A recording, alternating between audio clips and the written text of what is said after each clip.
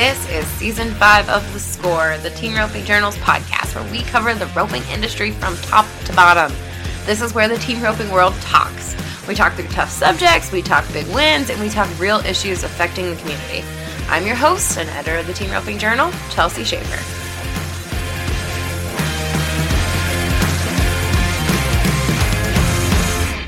Tonight's episode is brought to you by Soft Ride Equine Comfort Boots. Soft Ride has long been a partner of tonight's round winner, Patrick Smith, and Soft Ride's patented and interchangeable gel orthotic inserts are the heart of the Soft Ride gel boot system.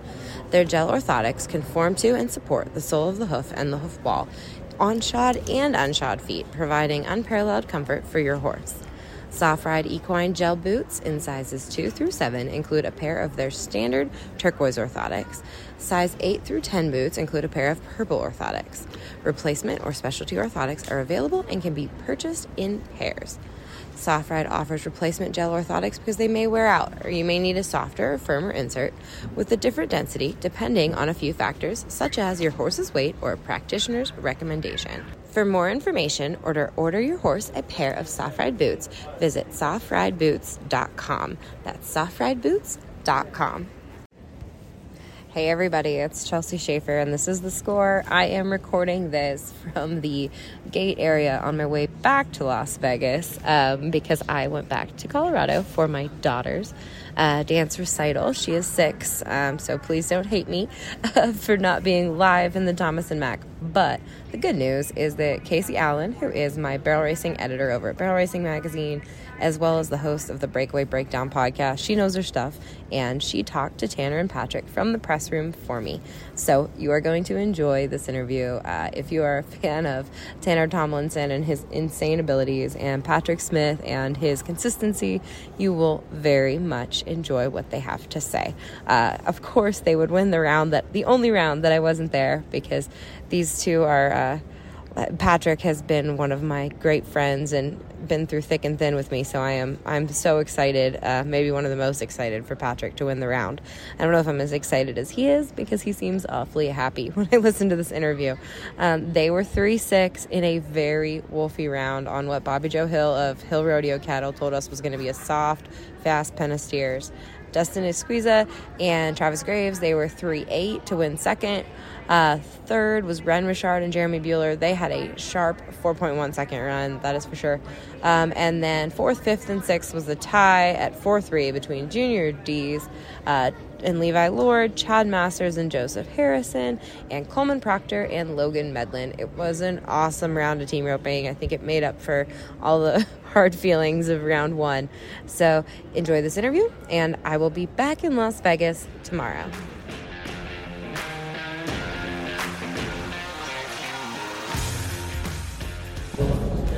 All right, you guys. So Bobby Joe said that you had the money steer tonight. Did you agree with that? And did you feel like there was pressure on you? Anytime you hear that, there's pressure. Tanner's the one that told me. He said, well, they said we have the money steer tonight. They're going to win a bunch of money on him. I said, well, I hope we're 29,000 of it tonight. That's my only goal. So, yeah, it does add a little pressure. But the way the round was setting up, it takes some of that pressure off of you, too, because you know you got to try to go fast and just react and go. Yeah, I was going to ask, so Tanner, you got the money steer, you're backed in the box, everybody's slamming out these great runs. Did you feel that pressure when you backed in? Well, actually, I was real nervous for the first time in my life the first 2 nights. And tonight, after watching right in front of me Dustin go 3-8, there was a 4-1, 2 4-3s, I knew it was tough. Kind of took the thinking out of it, and I kind of blacked out for a minute and knew Bobby Joe told me I had the money steer. So I just got a good start and set it up, and Patrick and Turbo had it finished, and it was just a blessing. So did that run feel textbook to you guys, or was there any panic at any point? Did you feel rushed at all during the run? No, I actually told myself when I backed in tonight that I kind of had a feeling with the way the round was going, what Tanner was going to do. So I had made up my mind I was going to make sure and give myself a little bit of spacing. I wanted to be off of the steer and not let myself get caught up tight if he did head him fast and hit him. And tonight he did the most. If you could draw up a run in this arena, that was it. Great start, fast head loop, short and tight, pulled him, opened him up, let me heal him and finish.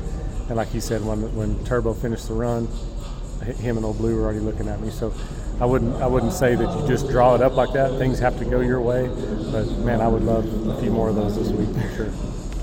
Tanner, how did it feel to you? It was a dream come true. I had a plan when I come here was to get out and turn 10 steers, and like I said tonight, I kind of blacked out for a minute and just wanted to go fast and got a good start. And Patrick, literally before I could even get him turned off, Patrick already, I think he seen blood a little bit too, because he had him healed and I couldn't get face fast enough, and it was just awesome. So Tanner, I know there was some going back and forth on horses. What is it that made you pick Blue? Blue is kind of like my old horse that I started on, Ivy. He's just real easy. You can kind of do whatever on him. He scores phenomenal. If you need to pull a little bit, you can. He's not real touchy. He's kind of laid back and easy. He don't duck. He's real strong, comes up the wall really good, and finishes so good. And that's a big key here, is to come back up and finish and don't lose their head where a healer slips a leg. So he's just a big, strong horse, and I want to thank Corey Rallman for letting me bring him. He's been a blessing. So, Patrick, how do you keep the pressure of having a veteran on the heel side off of Tanner?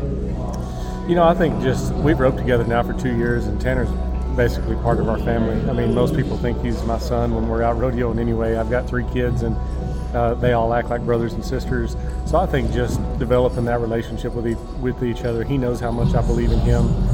So he knows even if mistakes happen, nobody's behind him more than I am, and I feel the same way about him. He knows that we're both in this to make the best of it we can and make the best runs we can, and these times go by fast. I mean, we'll be at Odessa when we blink an eye right here, so you just got to keep your head down and keep focused, not get caught up in who's who on a team, because really they don't hand anything to you. You got to earn it every round, and that's what we're here to do. So, Patrick, you've said before that Tanner has been one of your better investments. Do you feel like tonight you got your investment back plus interest and then some?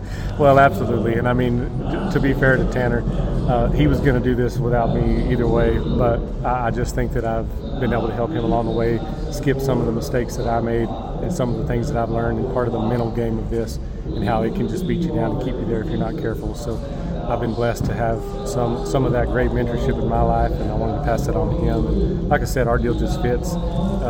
He ropes great. He's going to be around for as long as he wants to be around, but it's definitely been a fun ride for me to be a part of his too.